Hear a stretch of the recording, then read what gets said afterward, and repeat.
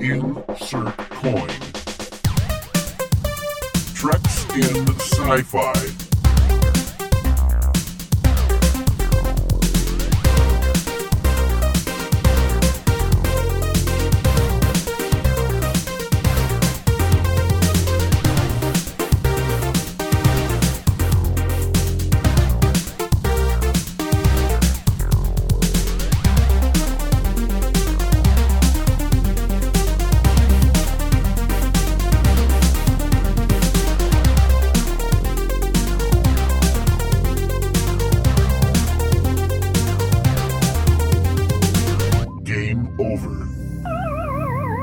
Treks in Sci-Fi.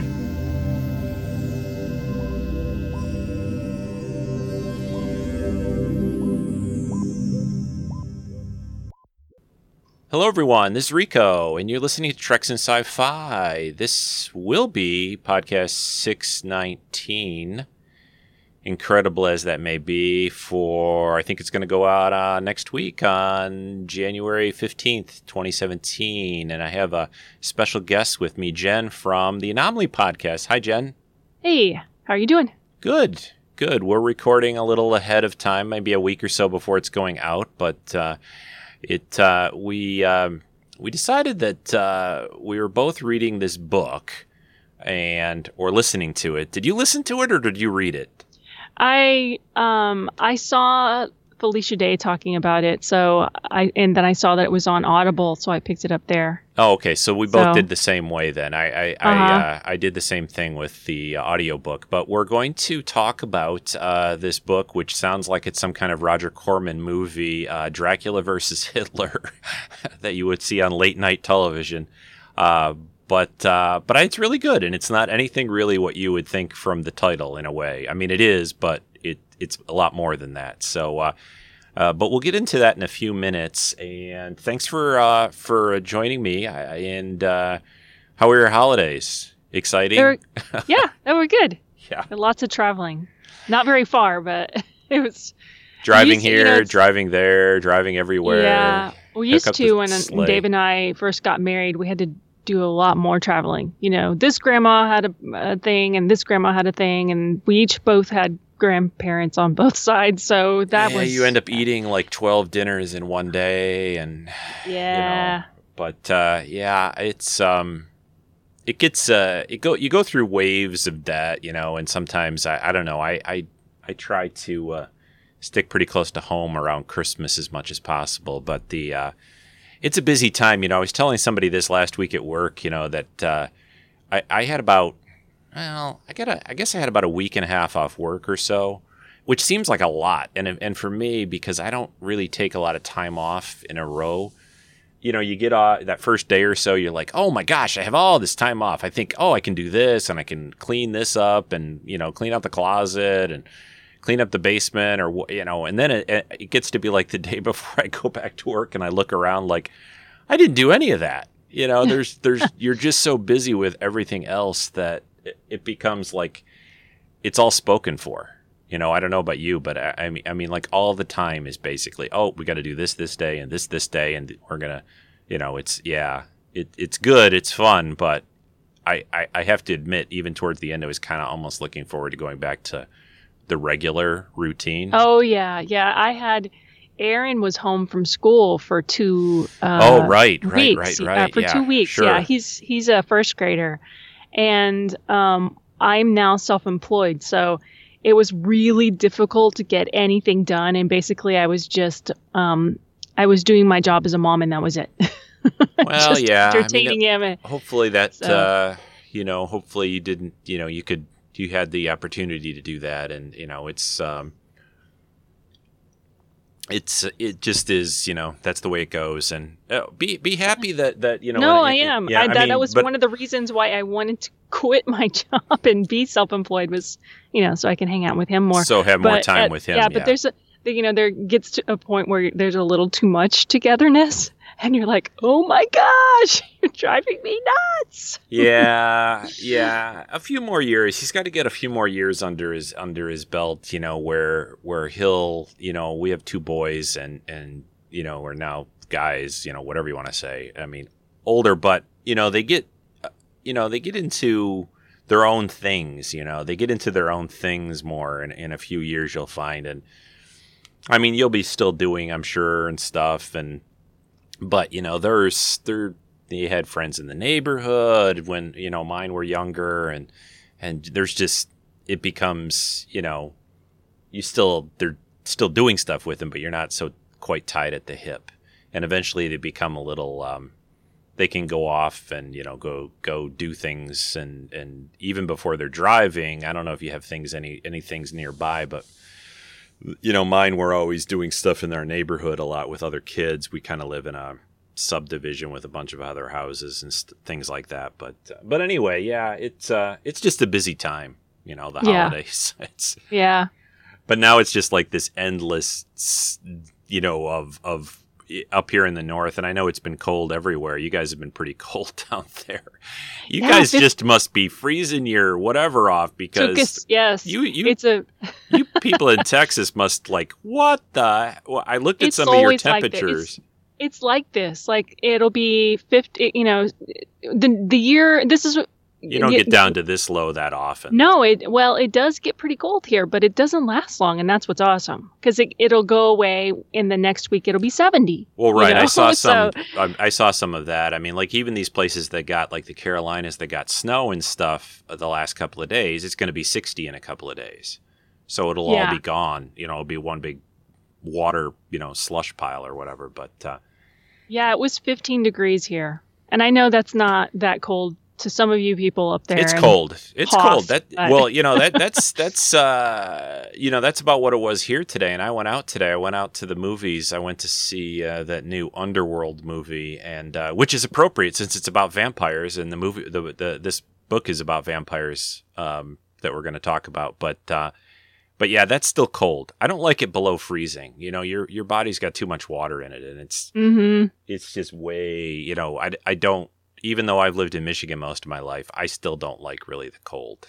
And I can handle it, but I don't like it. Let's put it that way. So, but we were going to talk a little bit before we got started into the book, just generally. We both recently I saw it over the holiday break. I think you just saw it a couple of days ago, but we saw that new Passengers movie with Chris Pratt and Jennifer Lawrence that came out, I guess, around the holidays.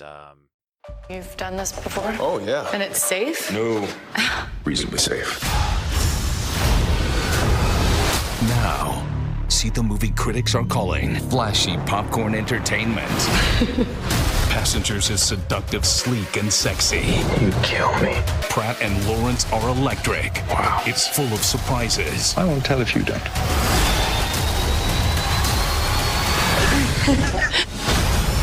Passengers, rated PG-13. I really liked it. I really like Chris Pratt. I mean, I'll just pretty much watch him in anything. Although I never really watched him on the Parks and Rec, I think, that TV show that he was on. I never really got into that show, but I really liked the movie a lot, and we were talking about it a little bit before we started to record, but we won't give away any spoilers. This is the movie that's basically about the title kind of gives it away in the previews, but Chris Pratt and Jennifer Lawrence are on this very long voyage on this spaceship, basically going from Earth to another planet, way out there. This is it's basically set in the future, obviously, and things happen. Let's just say. But what did you think? What did you think overall of it? I loved it, but I was telling you earlier that I found it refreshing because.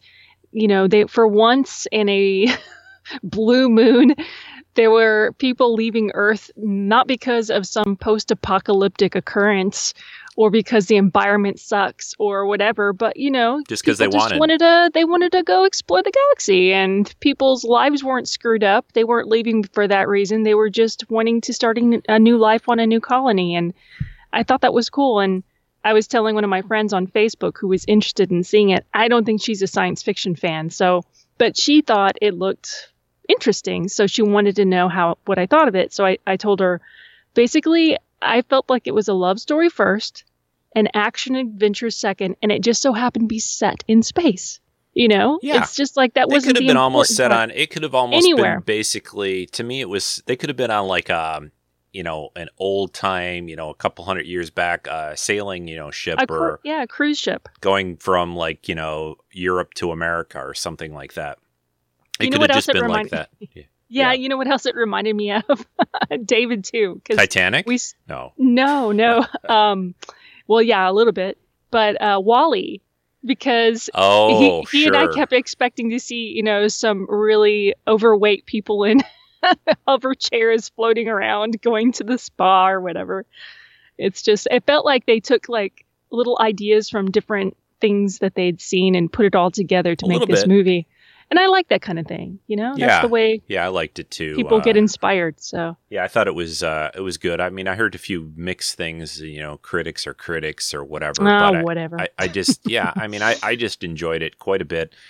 To me, that I thought the characters were really interesting, and it's a pretty, it could almost be like a play because it doesn't have like 800 people in this movie. Yeah. I mean, those two are the main. Obviously, you can tell we're not giving away anything that isn't in the trailers, but I mean, they kind of have to carry the movie. So I think it worked pretty well, and I enjoyed it a lot, and it looks amazing. It's got a lot of neat stuff in it, and but it's not. You're right. It's not like a strong sci-fi, techie kind of movie, really, by any means. They just sort of use the technology, but it's not like it's in your face, super, holograms or whatever. There's a few little things, but nothing's super out there, I don't think. So, but I liked it too. And one little thing I wanted to touch on. Did you go see Rogue One again? I did. I saw it last night with Dave and Aaron. They hadn't seen it yet. Even though we've talked, I know about it quite a bit. So what I just wanted to get your general ideas or thoughts about what did they think of it and what did you think of it after seeing it a second time? Well, Aaron, again, he's 6. So, I mean, he's kind of, he was confused, like, where's Rey? I had to explain that this was a movie that takes place before A New Hope, but he doesn't know A New Hope as A New Hope. He knows it as Star Wars. And well, it should so, be. Yeah. And so, that's what I always remembered it as. So Yeah. I feel like I need to show him A New Hope now so that he kind of knows where it fits in. But he loved it. And K2 is one of his favorite. And I prepared him before because I went back and forth on whether or not I was going to take him to see it because I felt it was a little too dark for him. And I mean, some dark stuff happened in the Force Awakens, but this is like, big bad stuff, like the whole everyone you get attached to kind of stuff.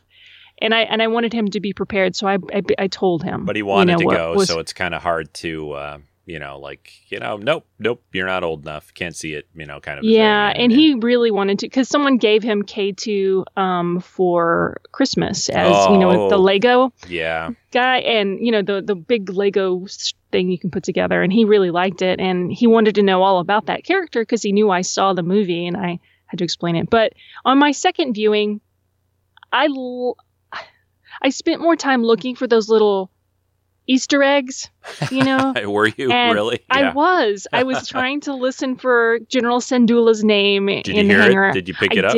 I didn't see Chopper, but I did see the ghost, and I saw it in another set, another scene that they didn't show a screenshot of online. So it's in flies 2 shots, past- I think. It's in 2 shots, and it flies right past the Admiral on the flight deck, right in front of the view screen. I was Yep. like, "Look, Aaron, the ghost!" And he saw it, and he was all excited. So they should have shown it a little longer. I'm thinking if they went through the bother to put that in, and it was like you could show it more than 2 seconds. It's not like you I don't know. I would have kind of enjoyed it if it would have been like a little bit more there, and maybe shot a couple of TIE fighters out or something, and but that's not a big thing. No, but he really loved the battle. That was his favorite part, and Dave enjoyed it quite a bit. He was, he didn't have the problems that I had with it initially. Well, I think you and I are on this. You and I are on the same page. I think I like it, but it didn't feel the same, and I think it's just because, I enjoy it, and I know that it's important. It kind of ties. Yeah. A New Hope with the prequels. It makes sense, but it doesn't feel hopeful to me. Like, and even though hope was the whole theme, Yeah. you didn't get that hope until the end. Yeah, And it we just talked felt about like- it enough. So Yeah. I mean, or we did before, but I just was curious what you thought. I mean, I've seen it twice too, and I actually enjoyed it. Probably more than my level of enjoyment went up more the second time than I thought it would. I thought I would have almost possibly been even a little more down on it, but I think it was just because I was more prepared for what was going to happen and all that. So Yeah. So That was pretty and much then I my could just kind of experience. sit back and I could kind of, because it was a bit of a shock, frankly, the first time I watched it, I'd say. So, but it's, yeah, I agree with you completely. I mean, I think it fits where it fits. I really just want them to go, away. Even this idea of this young Han Solo movie, I think is going to be far enough removed from what we know of Star Wars from the movies that we've seen so far, that it will be okay to watch, or not. That's not the right way to say it, but I mean, it'll be, they won't have to put it between, okay, this is episode 2.356, whatever, they're not sliding it into just some little narrow slot where everything has to line up. And if it doesn't line up, you're kind of like, you freak out. Plus they've gone through the recasting situation. It's not like we're going to see some weird CGI Harrison Ford, type of thing. So that's good in my mind. So I think that one will be different. Well, one thing that I will say I feel differently about after seeing it a second time is the CGI. You feel better or worse? I feel better. It'll be different. One thing that I will say I feel differently about after seeing it a second time is the CGI. You feel better or worse? I feel better about it. I feel better about Tarkin because the first time I saw it, it was like, oh no, you didn't, because I was. Is that the voice you off. made when you were watching it? Did you snap your fingers and? No, I didn't. But, you should. But that's just I just turned me off when I saw it the first time because of the Clone Wars, and I want to get away from that because I think the prequels relied too much on CGI, and I loved that JJ didn't use it as much. There were a few characters, but they were aliens, and so. But now I watched it again, and I thought, well, it's not as bad as I thought it was. It's better. Yeah, I thought the same thing a little. Maybe it was just because I was used to it and prepared again in a way. But I as I was watching it, I thought, oh, it doesn't look terrible, and I still think he just kind of moves a little funny and stuff, and he almost moves. It was almost the movement of him that bugged me almost more than the facial stuff, because he doesn't seem like an old man kind of a thing. There's something about the way he kind of stands a little straighter or something funny about it to me. It wasn't even the face. The face I was okay with almost both times, but yeah, I get what you mean. Yeah, it's interesting though. I may try to go maybe one more time. It's at a little local theater that I go to pretty regularly. It's playing there for a couple of weeks, and I think they've got it for the rest of this week. So, but yeah, it is what it is. So, hey, let's get into this book before we just talk Star Wars the whole time. Yeah. And Star Trek or no, Star Wars versus Hitler. We're going to talk about. No, let's see. Darth Vader versus Hitler. Ooh, that would be awesome. Now I want to see that. I want to see that YouTube video or something. Yeah. So yeah, let's just dive right in. So this book is called Dracula versus Hitler. It's by a guy named Patrick Shane Duncan. After this, I found a reddish-brown accordion file that contained a thicker document, this one stapled, the metal fastener staining the paper with rust. It was 3 or 4 inches thick and typed on thin paper, all carbon copies, some of the letters so vague as to make the text near indecipherable. Rubbing my fingers on the back of the paper, I could feel the indentations the typewriter keys had made on the almost transparent vellum. An original document. The first page had a title, The Dragon Prince and I, a modern novel by Lenore Van Mueller. Next was a manila folder, once held together by a rubber band that was now rotted and snapped, but still stuck to the cardboard.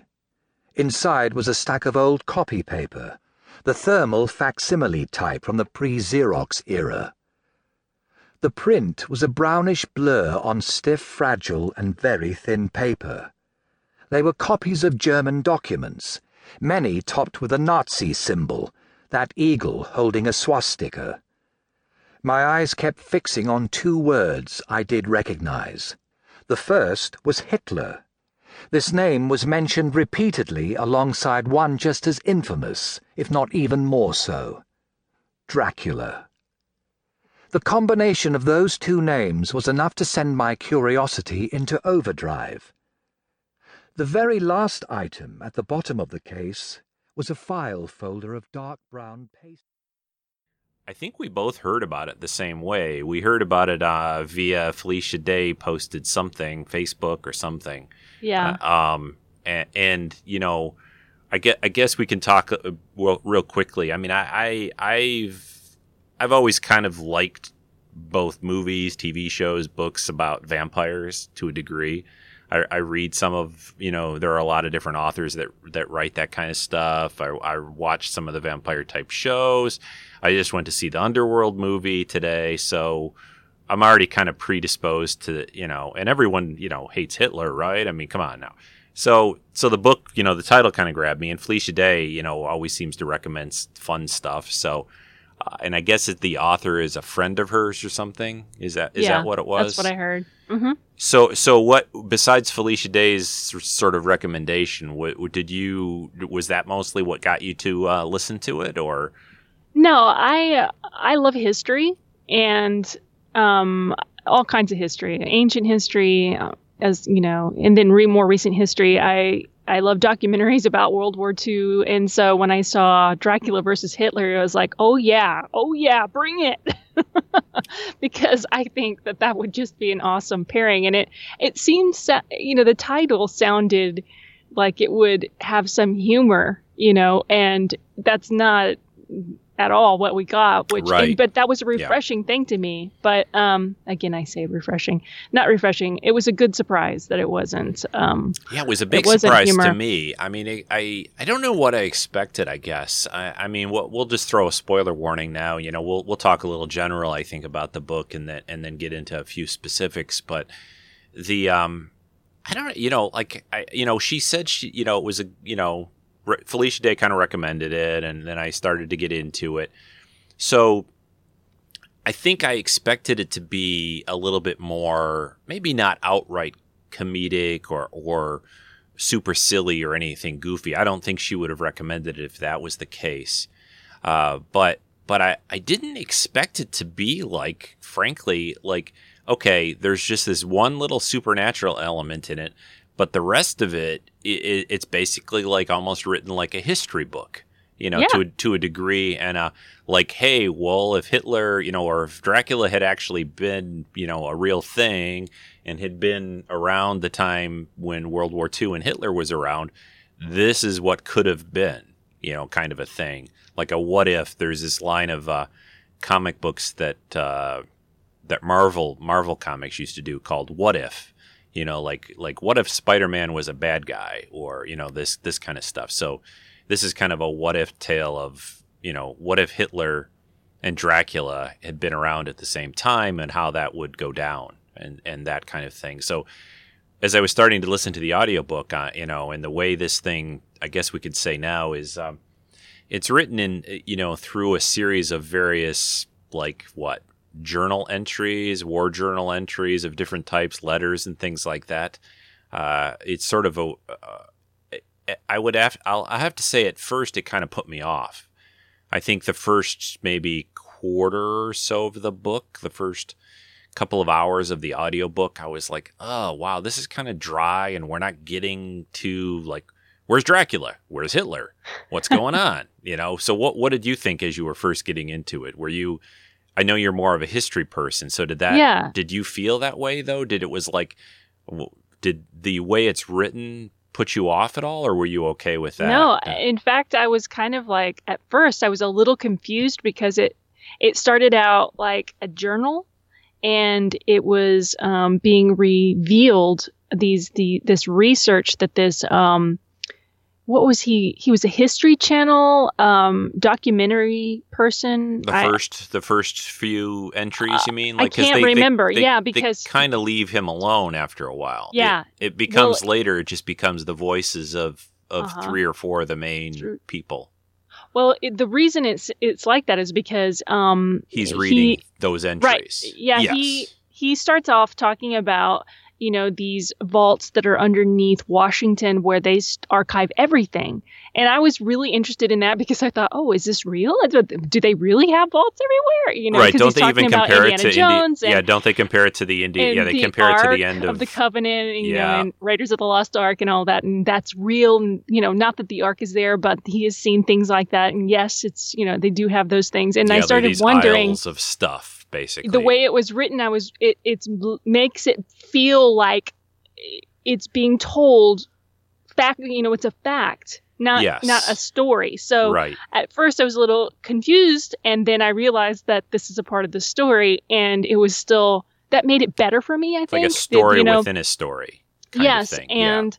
And then all of the story is told through these diaries that he found as a part of his research in these facilities that he visited and he was allowed to research. And it's pretty.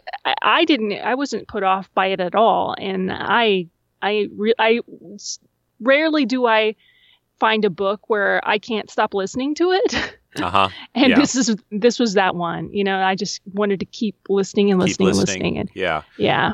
So I like I think I would have had a harder time with, recently I've been listening, or people call it still reading, but I've been doing a lot more audiobooks than I used to do. I used to I've always read a lot of books, but I've always just sat down with the book, opened the book up and read it. But lately, I don't know, my time seems to be less, I have less regular time to just do that. And I have more time sitting in my car, driving to work, driving from meeting to meeting or whatever. So I've been listening to more things on audio, and I think this book to me really works well as an audio kind of book and drama because of the guy who reads it, the voices and so forth. I think there's a lot, it seems much more real, I guess you could call it, or it just seems so much more because the guy has like kind of an English accent, I guess, right? Who's reading it, and he does all these voices real well because there's a lot of we have characters from different areas of Europe, and he's got to do a voice for obviously for Dracula, for these various, and we'll talk about them a little bit, I guess, the various main characters.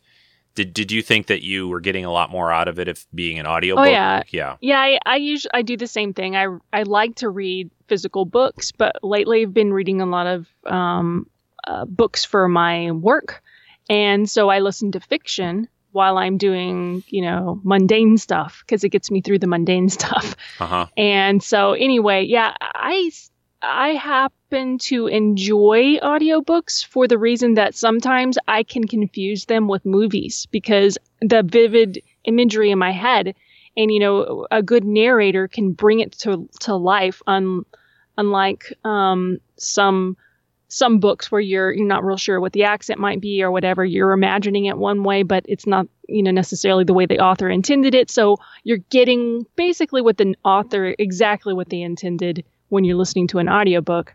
And I felt after listening to this book like I had just watched an awesome classic horror movie. I watched it. That's how vivid the imagery was for me. Yeah, I think it helps because they have this ability to these, if the guy's a good audiobook reader person, whatever, that they have these different characters come on and it's this person and this person. And I suppose when you sit down with a book to just read it, everybody basically sort of has your voice to a degree. I don't know if that's, it's not like you sit there and you hear the words in your head. You know what I mean? You don't hear this audio like as you're reading a book. You're reading it. It's not like you're, you know what I'm saying? I don't know if I'm explaining it right, but... No, I get it. But I agree with you. Yeah, it became very movie-like in my head, and I find that with, not just this book, but a few others that I've been listening to lately. So let's talk a little bit. I guess could talk about the main characters. I guess we can sort of go through and then talk about how they all kind of come together and a little bit of that and stuff. But obviously the Van Helsings are in it. Mm-hmm. We have what's the Abraham, right? Abraham, yes. Yeah, so he's so again, spoiler warning, but so they bring in these classic characters that everyone who knows kind of the legend of Dracula. There weren't things here that they didn't try to sort of change some of what they changed some of it to a degree, I guess, because there's that whole business where zipping ahead for a second, but where Dracula when they are with him and as time goes forth, he learns about this book written about him. He learns about this movie, and I enjoyed those parts because of all the fakery of what it turns out Dracula is really capable of, what harms him, what doesn't harm him, versus the sensationalized movie that they made, and also the book. And I enjoyed that part, but they keep the characters there. The Van Helsings. Basically, we have Abraham Van Helsing, who was the one that stopped Dracula to begin with. And then they have his daughter Lucy, right? Mm-hmm. Who are two of the main characters of the book.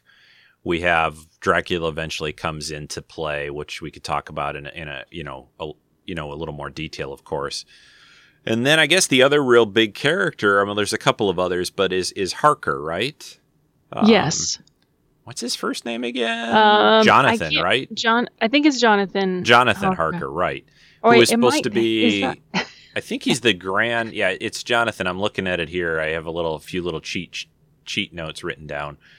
He is the Jonathan Harker.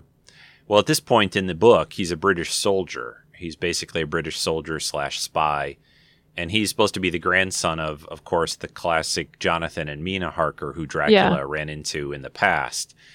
So these are the main people. We eventually meet up with Renfield too, which is he's pretty funny. So what I was just trying to say is that they have the classic, Dracula to some degree, the characters we're used to. What did you think about that and any of the characters that what were your thoughts on some of them? Did you feel that they fit? Was Harker kind of a little I don't know, sometimes Harker kind of struck me as kind of a goof a little bit, but yeah, I really enjoyed the fact that he was able to pick up where the movie and the novel left off. So he didn't really destroy anything literally. You know, he just kind of elaborated like, okay, this is what happened after you see him die in the first, in the novel. Right. And then, like you said, you find out little bits of information, which I hope we get to talk about later, as to why some of that is BS. Yes, but, right. Yeah, I liked that they named Abraham Van Helsing's daughter after Lucy, one of the victims in the Bram Stoker novel. Mm-hmm. I thought that was really cool. And Jonathan Harker coming in kind of seemed like impossible for that crossing to happen. But I think at some point you learned that he was always really interested in knowing what happened because his grandparents wouldn't talk about it. Yeah. And so he asks to be assigned because he's an OSA. What is an OS? Here I talked about being a history nut, and I can't remember the name of the spy agency in England, but he's a spy, and so he wants to be assigned to the Romanian OSS, maybe? Does that sound right? Yeah, no, something like that. Yeah, something like that. So anyway, he asked to be assigned, and that made more sense because he just wanted to experience the countryside and kind of see, if any of the legends, what he might find there, while he was on assignment. And so it made more sense after a while why he would end up there. But, yeah, I think that worked out. I mean, he was. You're right. He said he was interested in learning more. He kind of put himself in that situation. he tried to put himself somewhere where, you know, he was trying to be both helpful, but, you know, then he learned some things that got him put where he was a little bit and all that. So I didn't find that too hard to swallow or too coincidental or anything like that. I just thought probably popping ahead a little bit, but the Moonstruck, you know, when he starts to get kind of, you know, fall head over heels for Lucy was a bit. Yeah, everybody loves Lucy. Yeah, well, she's this, like, you know, she's this take action girl, you know, back in World War II, which was probably pretty unusual. And of course she's attractive and strong willed and all this stuff. And then there's, you know, she's also a practicing witch. Well, you know, that's the funny thing, Jen, about that. You know, what I found kind of weird about that a little bit, now that I think back about it, is they do that there's a little bit of it, but it really isn't much of a through line throughout the whole book. Yeah, they use it a little and then it goes away, and you're like, okay. Yeah. When you first meet her, she's casting a spell and blah, blah, blah. And it's like, oh, okay, there's magic in here. And then it's just sort of dropped for the most part. There's a couple of other things that come up later, way later.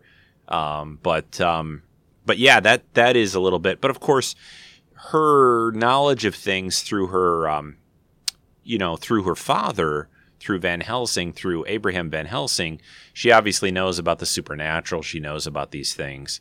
And even though I don't think her father ever wanted her to be part of, you know, it's said many times in the book, he doesn't really want her involved in what's going on. He wants to, obviously he's protective of her and wants her to be kept safe, even though she's, you know, jumping in the war and she's part of this little resistance going on in Europe. And he doesn't really, you know, he can't really stop her. But yeah, the whole magic witch stuff was kind of like, oh, okay. Wow. Yeah. Yeah. Anyway, let's talk a little bit about Dracula. Let's get into that, I guess. And what did you think? So basically they, you know, I don't remember exactly how they happened upon, do you remember exactly how they happened upon the idea of, so Dracula's stuck in a crypt somewhere, basically, with a stake in him. Oh, man, that was awesome. But I mean, they somehow, I don't know, is it Van Helsing or whatever, but somebody comes to the realization that, or the idea of, well, we need to kind of fight a crazy monster with another crazy monster, right? Yeah. And so they go to get him and bring him back, basically. Well, yeah, the Nazis occupied this village in Romania, where these resistance fighters have been operating, and the Van Helsings are basically the leaders of it. Yes. And this, you know, they've been pretty much kicking butt and taking names as far as, you know, fighting the Nazis go. So they send in the SS, and there's I can't remember his name. Is he a colonel or the one main guy? Yeah, I don't remember his name either. He is. Yeah. He's very ruthless, and some people die in awful, awful ways, and he's basically killing everybody in the village and taking, like, they can't fight to protect the people because then they're going to single out their families and kill them, and you know they're pretty much just trying to find the resistance fighters by killing the villagers and their families, right? Yeah, killing everyone, and so they become desperate.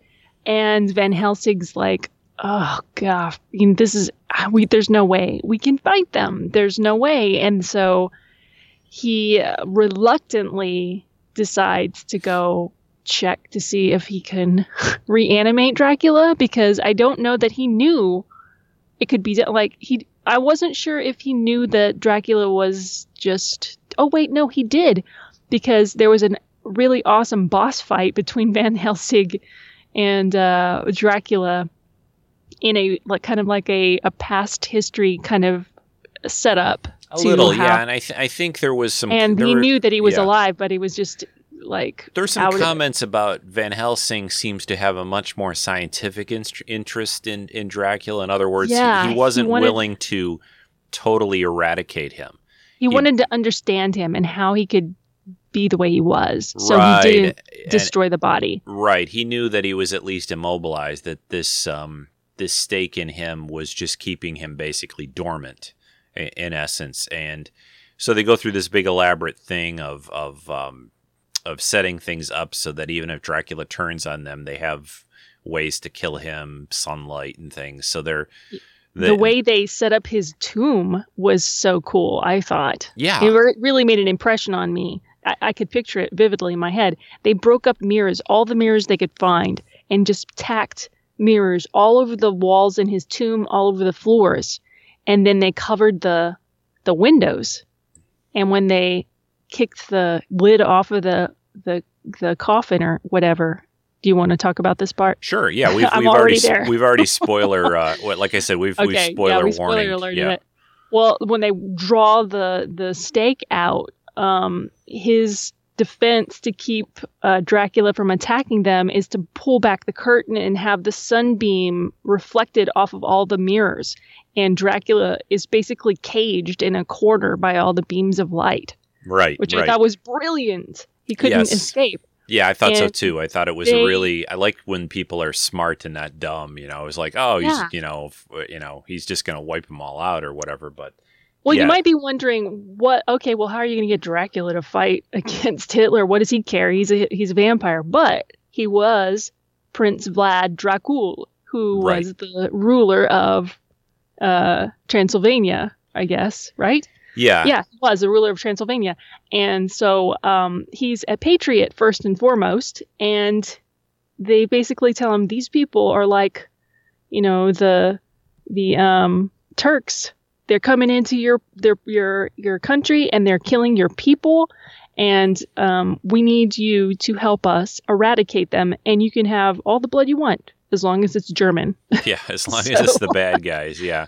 Yeah. No, they did the guy that wrote this, and I read a little bit before we recorded. I was reading a little earlier today, but he did a lot of historical research, and he tried to give, reasonable reasons for what happens to as best you can with something like this kind of a book. And I thought it worked well for me. I mean, I didn't have a problem with them, like you said, that was a great way that they set things up. They had him kind of boxed in, so he could only basically, they had this one little shadowed area, and if he tried to get at any of them once they struck this bargain with him, that he couldn't get to them. Van Helsing obviously knew that sunlight is one of the things that can hurt Dracula, so they had him boxed in there. And like you said, he cared about his people, in his country, and he doesn't want his people to suffer and so forth. So he says Van Helsing makes his proposition to him.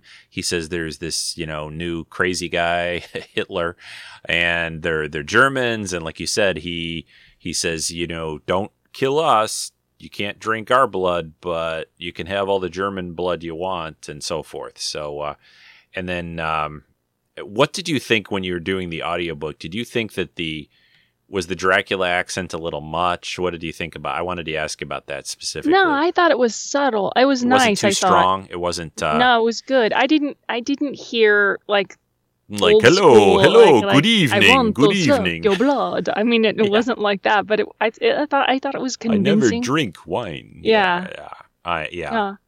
Yeah, I thought it was good too. It wasn't too strong. There was a couple times, and I was listening I listen a lot to these books in the car, and Dracula's voice a lot of times was about the lowest level on the, he was real, and I think that was that was obviously intentional because he has this air of, nobility about him, so he doesn't speak loudly. He doesn't raise his voice. He just expects people to basically fall in line to him, right? He's a ruler, so he's nobility, and so he has this very air, this air about him, which of course then Lucy starts to, become attracted to. And I wondered about that. What do you think? I mean, I started to think maybe she's being just this attracted. moonstruck vampire. Well, yeah, groupie. like maybe he's enchanting her, but they made it. He did his best to push to her rule away. that no, Patrick Duncan, when he wrote it, he did his best to make her an independent, strong-willed, unique individual, and you get kind of the feeling that maybe she just basically fell in love with him because he was different and so was she. But I also wondered if there was a little bit of vampire voodoo going on there, with being able to entrance people, and well, they make, especially women, because that's kind of Dracula's power. But they never really go into that as far as, they did actually, that he could get people to do his will. He could, and they. If you believe the way the book goes and the way it's written, at least, I mean, it's pretty. They don't really see, he seems to have a lot of respect for Lucy, basically. So yeah. I think he even maybe comes out and says it a few times where, like, he would never use his, ability to sway the minds of people, on her. And I think I'm trying to recall does it even work on everybody? I think there something. It's almost like the Force, right? Yeah, it's kind of like the Jedi mind trick. It only works on weak-willed individuals. Right. In other words, like, I'm not even sure that Lucy being the kind of person that she was, that it would work on her. Although, wasn't there some scene where she isn't listening to him, she isn't listening to Dracula, and he kind of pushes her away? I'm trying. Yeah. I don't remember the exact details, but maybe. But she's aware of what he's doing, I think, is the difference, or something like that. But no, I don't think that the attraction. I think it was basically she was kind of a little bit enamored of him, and being who he was and all, and the connection to her father and all, and so forth. And he's very charming because he's a vampire. I mean, he's aristocratic. He's very because he's old, he's wise, and he's very educated, just like she is. She's kind of traveled the world educating herself because apparently she couldn't, no school would keep her that Abraham would send her to because she was such a pain in the butt. And so she basically traveled the world studying until she got kicked out. Yeah, she's pretty much a rebel. She's, they have a few parts of the book where they're talking about, I think it's her journal or it's her whatever. There's some references to her getting into all kinds of, strange, she was traveling different countries, connecting up with a lot of different people, doing some crazy things, drugs. Yes, to say the least. Yeah. There was, so it makes sense that she's basically a little wild child. So she would be a little attracted to this vampire, so then we get into basically the meat of the book, which is them using Dracula as more or less a tool and going on raids and helping them fight the Germans and saving people, and there's a lot of kind of classic vampire type stuff where he's having to control himself. Like, he goes into sort of like, vampire mode. Like, he's killing a bunch of Germans and like, you got a pretty nice neck on you over there, even though maybe you're not a German, and that kind of stuff. So he has, there's a lot of talk about how he can control his bloodlust, he's not very good at it, though. That's the problem. No, he feels guilty about it, and that's the interesting thing about the character. Yeah, he does. You feel a lot of sympathy for him because you find out that the whole time he was staked in the tomb, he was conscious. Yeah. So he had a lot of time to think. Yeah, that's always interesting to me because it's like, okay, he's a vampire. Maybe you can't put normal things on, you can't put normal, but wouldn't your mind just kind of snap at a certain point or something like that? I don't know. But I guess he's a vampire, so you just sort of let that go. But right, I kind of got the idea that he's never really had to control himself that much. He sort of tried and failed, a lot. And, but he seems to want to do it for the cause and also for Lucy to some degree. And he also, I guess we kind of jumped around a bit, but what I was going to say is, one of the things we were going back to when they made this bargain with him is he more or less, they're only hold on him, the idea of him being sort of in a way an honorable vampire, honorable man, is that, you know, he agrees to their terms and he says, okay, we'll just kill the bad guys. And he more or less gives, you know, Van Helsing and the rest of them his word, right? Which is a big leap of faith, you know, that he'll just kill these others. And I don't know what you thought, but I said, oh, that's probably going to not quite work out. I didn't think that was he's a good like idea. he's like an animal partially, right? But that made the book more, what's the word I want to use here?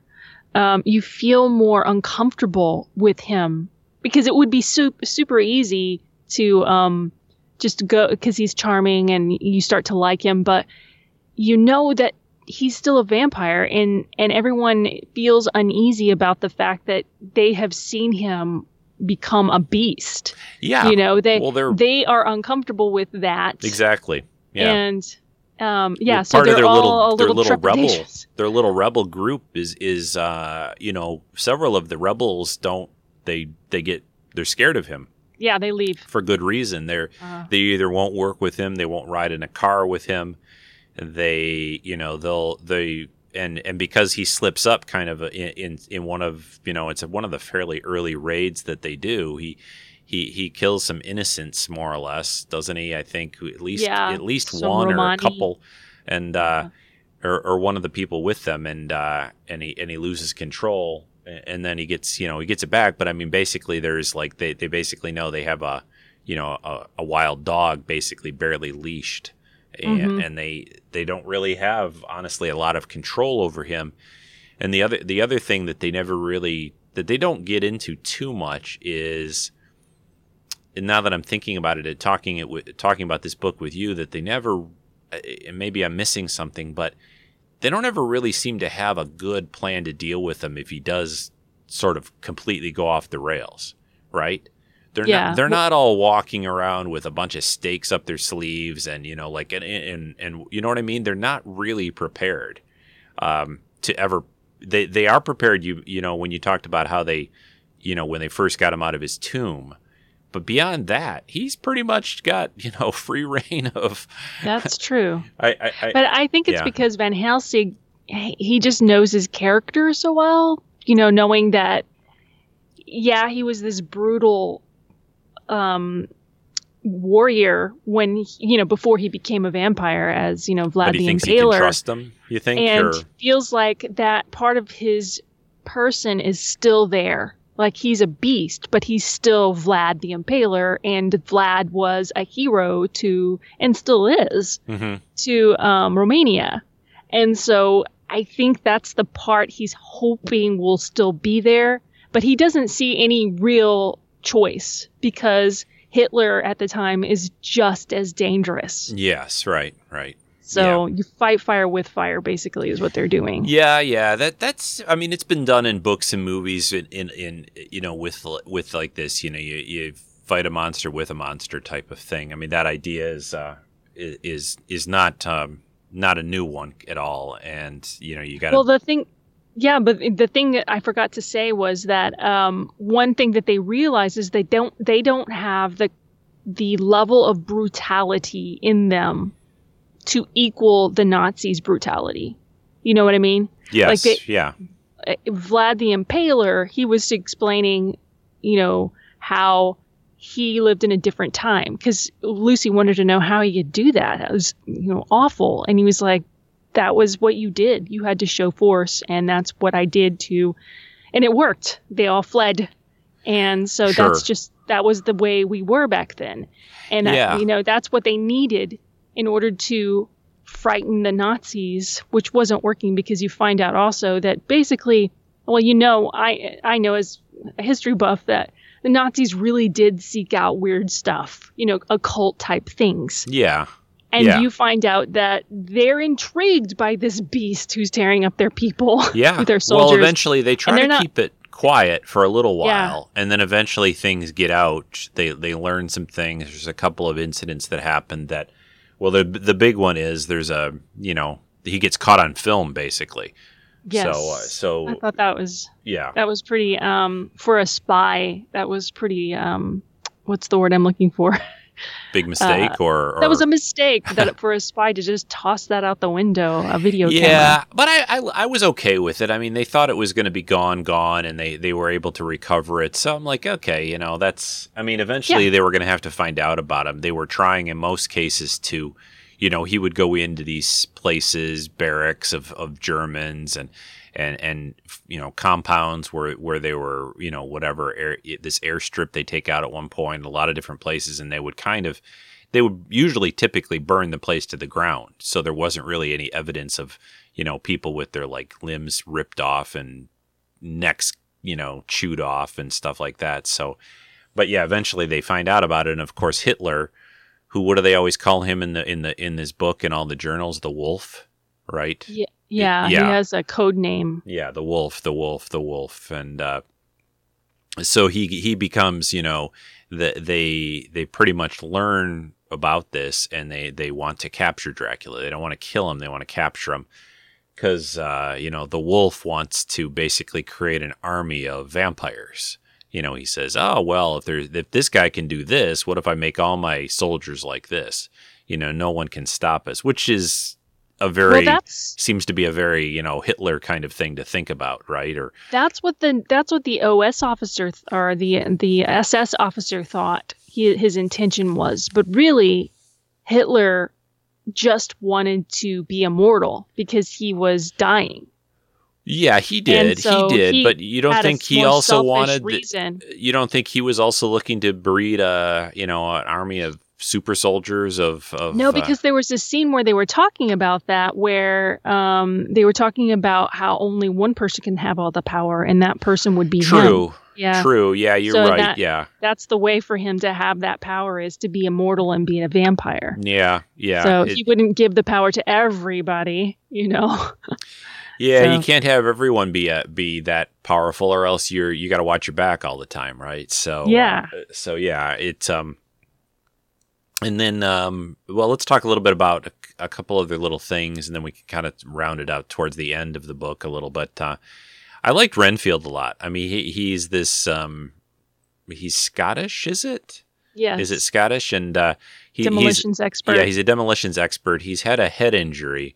So he sort of has his almost like two personalities throughout the book, where he is super still great being this demolitions guy for them, but then he also kind of, his mind is sort of going or gone or through this injury, and he always has these little ditties that he sings, and they're super perverted. They are the language and that, but they're funny too, though. They're like bawdy little rhymes and things. And what I enjoyed about that is again, big spoiler warning for this whole show pretty much, but the Germans end up capturing him later in the book, and when they're trying to question Renfield, he just gives them these bawdy little rhymes, and he basically is almost the last guy you want to be interrogating, because he's just out of his mind, basically. And the character of Renfield, like we were talking about earlier, they bring in this guy who's very subservient and enamored with Dracula. He's like he calls him master all the time. Yeah, right? He's like Igor. yeah. Basically, well, he's like Renfield. Renfield was like the little stoogie, the little of Dracula. Yeah. Like, what do you call them? The vampires have them. They're protectors. What do they call them? They're in Skyrim. Anyway, they're little pets, more or less. But they're like their protectors. Yeah. They're able to walk it during out during the light and watch over them. But Dracula doesn't really do much to encourage it. It just happens, and he even tells him, "Don't call me master." At one point, just stop calling. No, me he doesn't. master. He doesn't like this. Yeah, but he eventually just kind of he becomes sort of okay with it, and he also feels very, I think, like Harker. He feels very protective of Renfield too. Yeah. And they the little group of them basically go off to rescue. Eventually Dracula is captured by the Germans too. And so the rest of them, Jonathan and Lucy and her father and others go to try to rescue in this big castle. And this is towards the end of the book, try to rescue Dracula and Renfield from the Germans and from Hitler, because Hitler finally shows up. And I have to say that I wanted a little bit more, Dracula facing off with Hitler himself, and not like they're going to fight, book to be, but a little more like a battle of wills and a battle of words.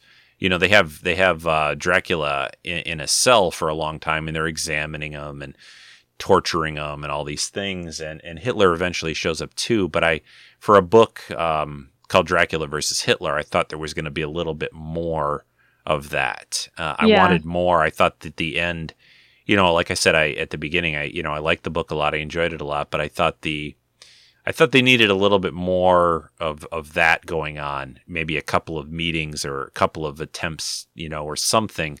Just seemed fairly quick at the end. But what did you think of that? No, I had the same impression, but I had to think about it as Hitler, as in the entire Nazi army. That's what it was misleading, thinking that it would be, Hitler fighting Dracula. Could have been called Dracula really, versus the Nazis or something, but right, but that wouldn't be as cool. It wouldn't have been as big of a bang, right? Yeah. And but it was still satisfying. I thought so. Yeah. Yeah, but you're right that there wasn't enough of their standoff. But basically, you see Adolf Hitler more as a fragile person, in this book, because of his illnesses and just his stupid little things he has to have just right, because he seems to be like you get he doesn't come off very well, let's put it that way. I mean, and that's probably the way he really was, but right. And also he basically, I don't want to say he wet his pants, but he had a reaction. Oh, when he first saw Dracula? When he saw Dracula, that you would think that any normal person would have when he just witnessed. Yeah, no, he's totally outmatched with Dracula. Oh yeah. I mean he's totally outmatched, and it's, I think that it was probably smart and wise to not use Hitler very much. Right. And you really, the book isn't really at all about him. He's referenced several times. He's giving orders and things through this code name of the Wolf, but you don't get any kind of a sense of his military, expertise or any, there's no, it's really basically focused on this rebel group. I was listening to this, before Rogue One came out, and I kind of started to think, it's like, the Rebel Alliance, and they're all fighting the Empire, the Nazis, right? It's basically, that comparison's been made before. But there's, there's a little group with Dracula, along with them fighting Nazis. That's basically what the book is about, and the different things the little missions that they go on, and saving different people. And also there's a lot of paranoia, even the good guys, even the rebels are super scared and superstitious about Dracula. What was that one woman's name? She was a leader. I keep wanting to say Frau Brüher or something, but she hated him. She was like, no, I am not good to work with him. Yes. And even I liked her though. Yeah, it made sense that not everyone would be just jumping on board with. And I think he respected her because she was pretty ballsy for an old lady. I mean, she pretty much got in his face like, "I will kill you." Yeah, and she survived that one big battle too, or whatever too. She was like one of the only ones that kind of made it out of that. And, but yeah, and. What else did I want to say about the... the gypsies were very protective of him. Yes. And he ended up saving a bunch of them because during World War II, the Nazis didn't just round up Jews. They rounded up anyone like gypsies were rounded up. Anyone who was mentally handicapped, anybody they thought of as degenerate was shipped off to concentration camps. Right. Anything not, of pure German, whatever, but Aryan. Yes. Yeah. So it was he saved them though, and so they already thought of him respectfully, but then he ends up saving them from the train. They were being shipped off to the big train concentration camp. The train thing that happened. Yeah, that was a fun scene or an interesting. I liked a lot of the. This would make a pretty fun movie, truthfully. Like like we said at the beginning about, the audiobook being very they could easily make a movie out of this, or a little short mini series or something like that. I think it. I was gonna say maybe before we even I guess when we were recording, but I did enjoy a lot of the. I probably enjoyed the battle stuff and the little raids they went on as much as I did the stuff like, where Lucy and Dracula go to the movies, and he's all. There's a fish out of water kind of big part of this book, right? Because he's been like out of the picture for 50 years or something like that ish. Mm-hmm. So he doesn't understand, cars. He doesn't understand motorized, cars and moving pictures. And they go to the movies and what do they see at the movies again? I'm trying to remember. Is it wanted to see? Wizard of Oz? Well, they saw Frankenstein, didn't they? Oh, I can't. I thought it was Frankenstein, and he identified with them. He identified with No, monster. I'm sorry. It was King Kong. It was Kong. It was King Kong. He did identify with a monster. Because, of course, they had that nice parallel between Lucy, and the Beast, so you have the Fay Wray character in King Kong, beauty killing the beast kind of a line, in the King Kong movie. Yeah. So yeah, I like that stuff where they're just kind of talking and then he goes into, he's really he loves reading books. So she gets all these books and he kind of catches up on what's been going on in the world. And he always makes these comments about Lucy and women, how far women have kind of progressed in the time, or, he says something like, are all women like you, Lucy? And stuff like that. And well, probably not everyone's like Lucy, but, I enjoy the fish out of water. That's always fun in books and movies or whatever he's kind of out of his element. He's Dracula, but he's also, he doesn't know the modern world or the modern, World War II type of world. So, that's interesting, I thought. And airplanes, I think, are a fascination to him and a lot of other things that they go into in the book, which I enjoyed that part of it. And, it was a lot of fun. And it ends without, even though we've spoiler warning, we won't really say the last, some of the last things that happen. I think we'll keep that away from, I think that's too much to give away. But would you say if you like the ending? I would say that I like the ending, and I was just going to say that they leave it. There's certainly he could certainly write another book, a follow up to this. Let's just say unlike Rogue One. you could there are characters that are still around at the end of this book. I think I liked it. What did you think of the end? Did you enjoy that, the way they left it? I did. I also felt it was also a little tragic, because I think so. Abraham was so devastated by it, even though it turned out okay. It still was horrible for him and for her. So, but anyway. Yeah. No, I think they did a good job with that. I mean, I wasn't quite sure what they were going to do at the end. Actually, when I first started to get into the book and when they, of course, revived Dracula and he's around, I'm like, I'm thinking to myself as I'm listening, oh, well, how are they going to resolve this at the end? Let's say they even do what they do. Like, what do they do with Dracula afterwards? And even Van Helsing talks about it a few times, doesn't he? With Harker or somebody else about, Yeah, okay, go back in your box now. He feels very guilty about it. That's part of his journal entries about what have I done? Yeah, he feels like he let the genie out of the bottle, right? Yeah, and it's like, this is going what am I going to do? Like, even if things go the best they could go, what are we going to do about this? And it's good. I think it's well put together. It's well thought out. It comes together well. I enjoyed it a lot. I mean, I think that some of it, I think if they had trimmed a bit of it or the author had trimmed some of it, I think it could have been a little tighter. That's why, in a way, I kind of would like to see if they ever were to make this into a movie, because I'm sure it would just get to the, not that I don't mind background or don't like it, but I think some of it they probably didn't need completely, but And It was a super long audiobook. it was pretty long, yeah. And I enjoyed also, like I was saying about the sidebar stuff, I enjoyed Dracula, telling them that, most of the stuff in the Dracula Bram Stoker book and the movie were all fake, like he doesn't have a problem with holy water and crucifixes and, there's without, I guess it's not too much of a spoiler, so we can say about the only thing that can really hurt him is silver.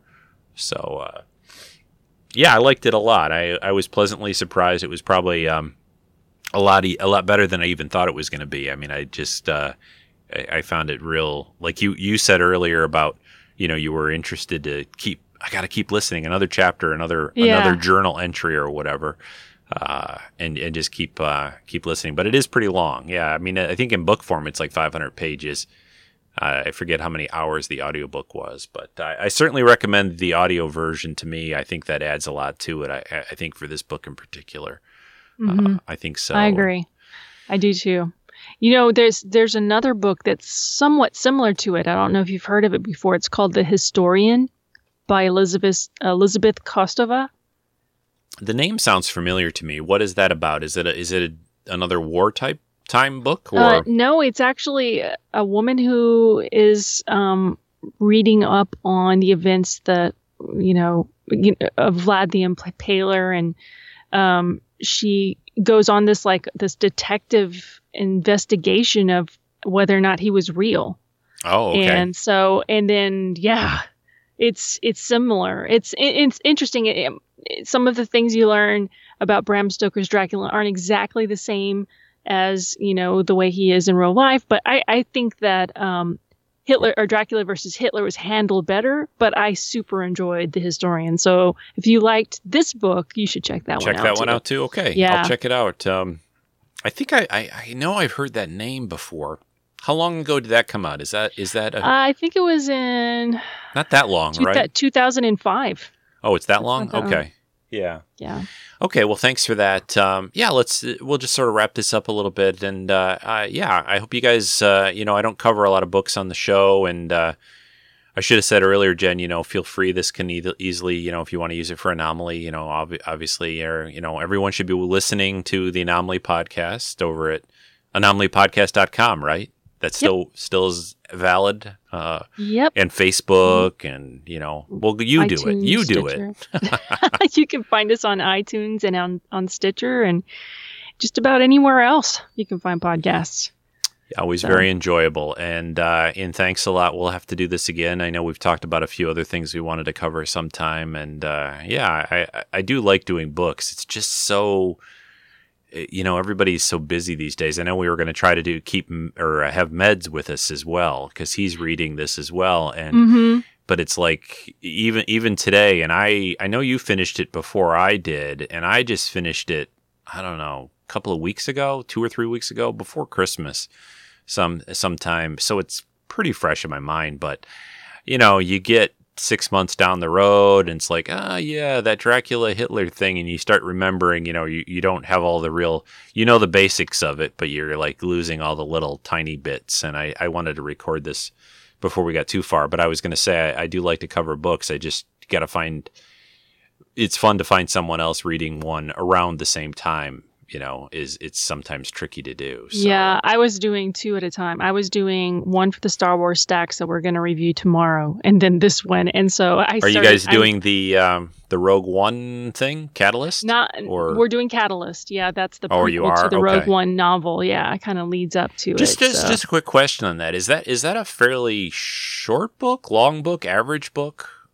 Is it? Did you audiobook it? It's definitely not 19 hours like like Dracula versus Hitler. Yeah.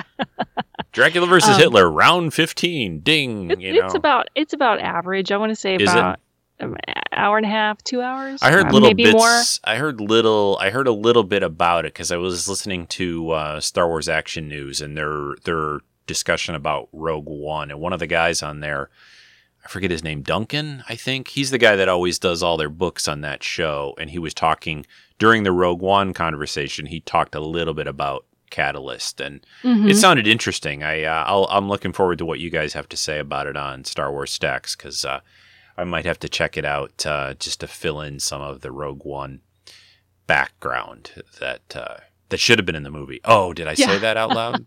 Oh, But anyway, by the way, speaking of that a little bit, so I just watched, without giving away too much, I just watched tonight there's a 2-part Star Wars Rebels that was just on last night that Saw Gerrera is on.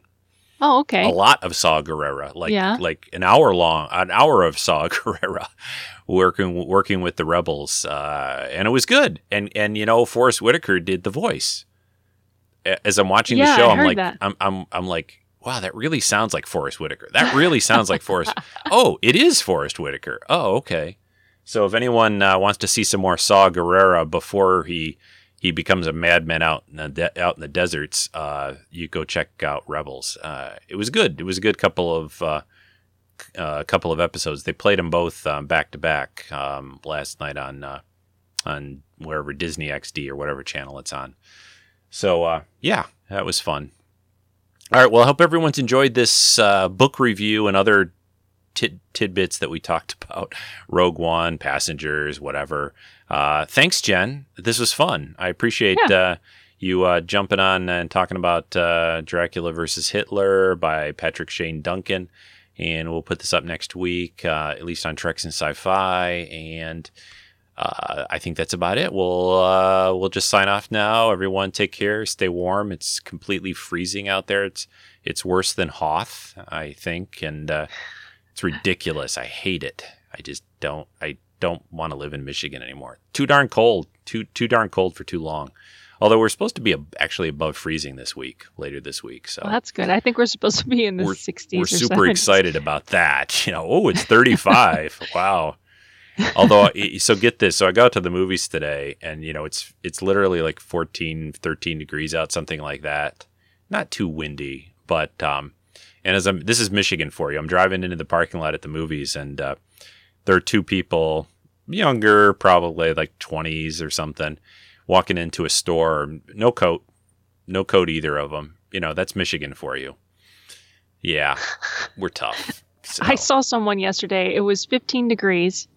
And they were in flip-flops. Oh my gosh! See feet. I know. See feet and hands. And feet they and weren't hands like are hobos or anything. I mean, they were just people going to the movies in flip-flops. Really? Like they had something to prove. Maybe they were from up north. And they wanted to show us that we were a bunch of weenies. No. See, we up north we know about things like frostbite, so we would never do that. That's dumb. Yeah. So I could go outside and almost handle this weather for a little bit, but I would have to have good socks and boots or shoes of some kind that were warm enough and something on my hands. Because guess what, people? Blood doesn't really get out there as well as your chest area and stuff. I could go out almost without, like you'll see these crazy people at this time of year at football games that are outdoor football games, with taking their shirts off and junk like that. That you could almost handle for maybe just a short period of time. But your fingers, your toes, that's a bad idea. Yeah. Stupid. All right. Well, hey, there's no lack of stupid people in the world. So, unfortunately. Yeah. So, some of them even run for office. Oh, wait a second. Did I say that? All right. Well, we better go now. So, all right. Thanks for listening, everyone. We'll talk to you again soon. Bye-bye. Bye. Do you experience bouts of geekdom? If so, Anomaly may be right for you. In clinical studies, Anomaly's convention reports, cosplay topics, and commentary on Star Wars, Doctor Who, Star Trek, and other sci-fi fantasy genres provided a feeling of fullness while promoting optimal geekiness. Anomaly is available over the counter at Stitcher and in the iTunes, Zune, and BlackBerry stores. Learn more at anomalypodcast.com. That's ANOMALY podcast.com. Anomaly, your prescription for geek entertainment.